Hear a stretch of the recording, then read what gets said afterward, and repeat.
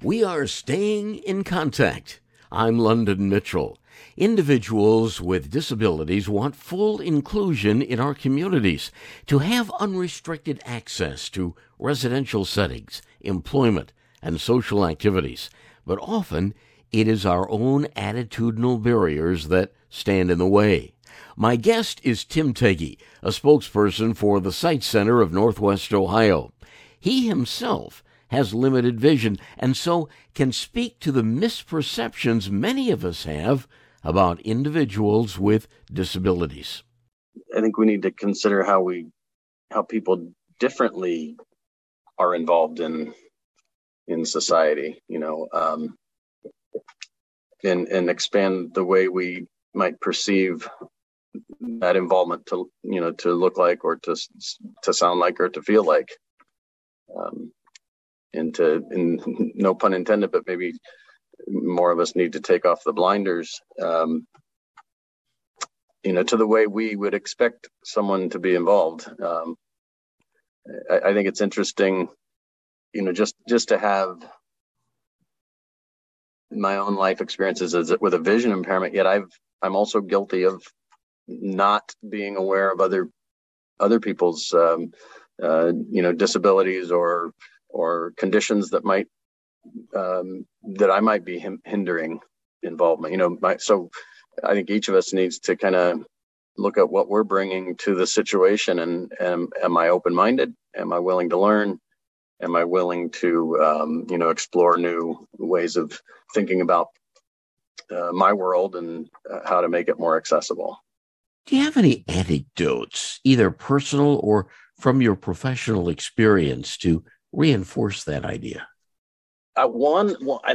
This is a negative one, but it just stood out to me so much that I was at a meeting one time in a previous job years ago, and no one asked me what format of, what the printed agenda, how I might best handle that, or what I preferred. Because I use a pocket magnifier for nearly everything, even large font. The kind of font that shows up in birthday cards. I still need a magnifier to read those. And so the meeting organizer who I worked for, they brought out this large, poster size agenda that they had printed off. And it was, at the time, I felt very uncomfortable because the meeting was about to start. They brought out this large agenda, and it felt like it drew a lot of attention to me that I wasn't prepared for and wasn't interested in. And the reality was I still needed my magnifier, to read that large print agenda. So they could have gotten me just a normal agenda, which I would have been able to read with my magnifier, but they didn't bother to ask me. So it stood out.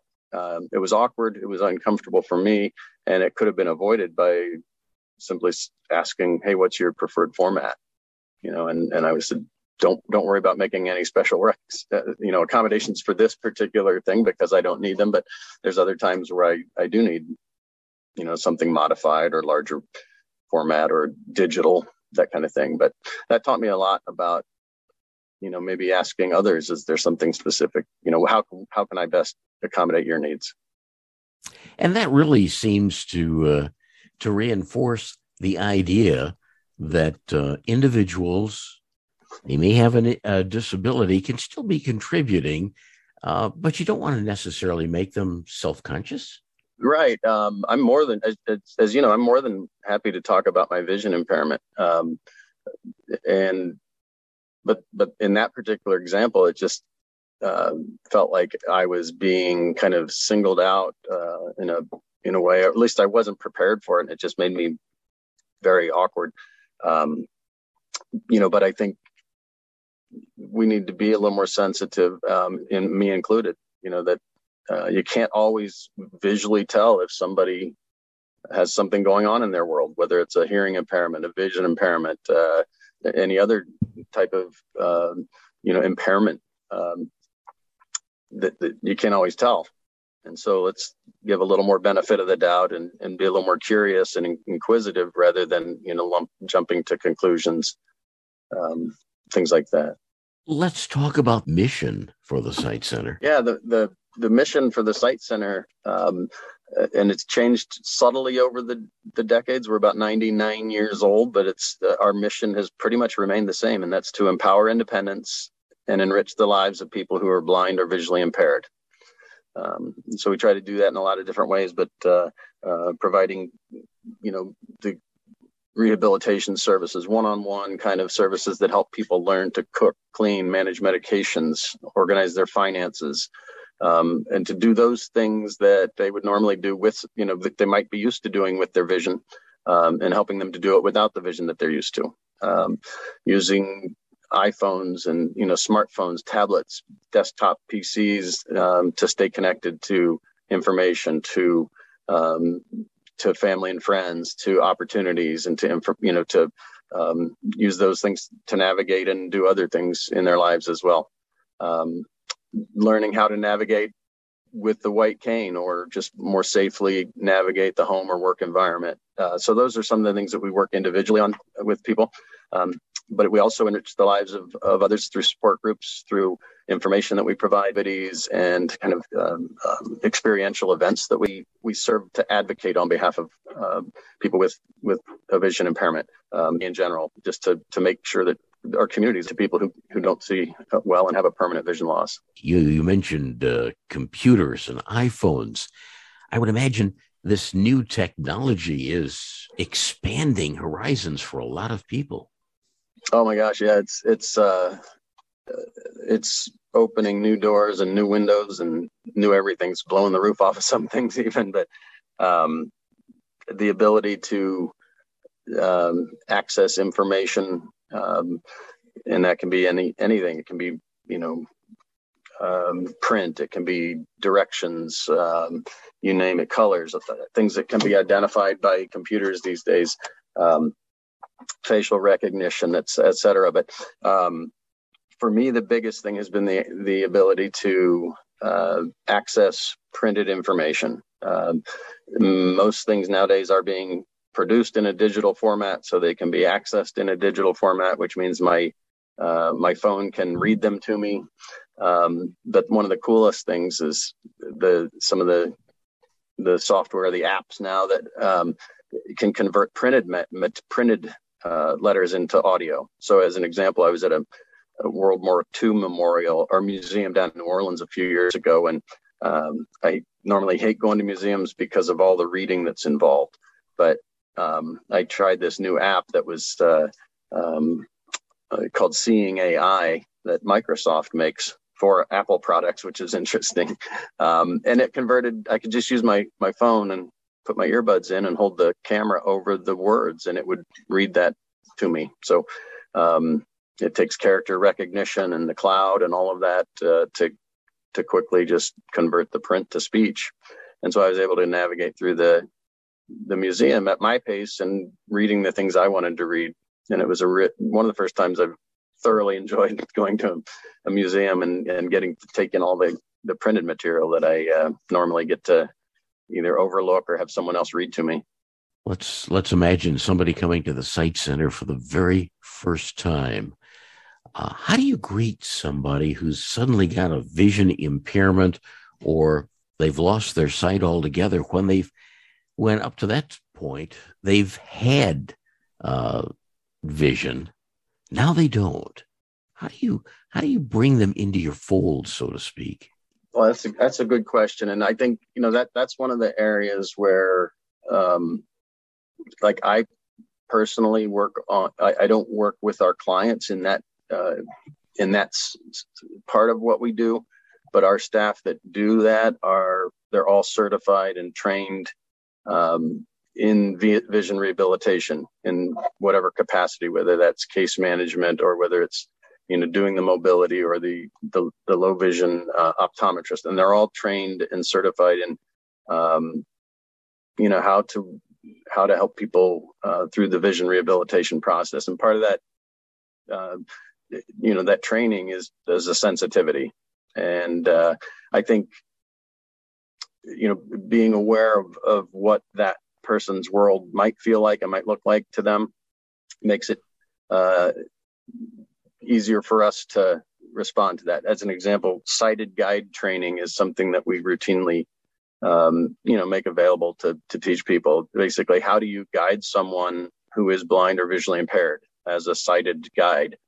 And there's things you do and there's things you don't do. You don't just grab somebody's elbow and say, come here, and I'll show you. You ask questions, you offer assistance, and you kind of explore. And everybody's different. So some people may come in with with the same eye condition. They may have just lost their vision, two different people. And one may be like scared to take the next step. And one may be say, give me what you got. I'm ready to take this new challenge on. And that's part of, just taking each person individually and trying to understand where they're coming from. I'm London Mitchell. We are in contact this morning with Tim Tegge from the Sight Center of Northwest Ohio. Tim, in addition to your trained staff, I would assume there is also a need for volunteers? We do, and we do have some volunteers that work on the, at the front end when somebody first comes in the door. We have a volunteer that greets them and welcomes them in, and that's a big part of the process. And it's part of why we have tried to make our lobby as warm and inviting as possible. It's we don't want it to feel like it's a sterile clinic. It's bright and colorful, and there's some great murals and artwork on the walls, and comfy chairs and a conversational kind of style of arrangement. But it's we want people to feel comfortable, like this is a good next step in my vision loss journey. And I think the shop at the Sight Center, the retail store that we opened about 6 or 7 years ago, that's made a huge difference, because that is open to the public. People can come in and look for a magnifier or a talking thermometer, like a talking thermometer, or talking gadget, kitchen items, lighted task lighting and things like that. And they can look around and get an idea of all the things, all the tools that are available. And it sometimes just seeing that and experiencing that can be a great first step into the world of like what's possible. For information on the Sight Center, you do have a webpage. We do. It's sightcenternwo.org. And our phone number is 419-720-3937. Let me ask you real quickly. It's the Sight Center of Northwest Ohio, correct? Correct. So how big an area is it that you reach out to? It's a rather extensive area. There are only 3 organizations like ours in the entire state. Cincinnati has one, Cleveland has one, and the Sight Center of Northwest Ohio. And being a more rural area, outside of Lucas County, we serve like comprehensive services. We provide to 18 counties from the Indiana border, from Bryan, Defiance, all the way east to Sandusky and south down to Lima. So we cover those 18 counties. We also provide some services beyond those counties as needed. And we have someone working in Central Ohio who provides, more of the one-on-one rehabilitation services to clients down in parts of Central Ohio as well. So our service area is rather extensive, and the service providers, I think last year put over 40,000 miles on the vehicles to provide in-home services, which is something that a lot of people aren't aware that we do.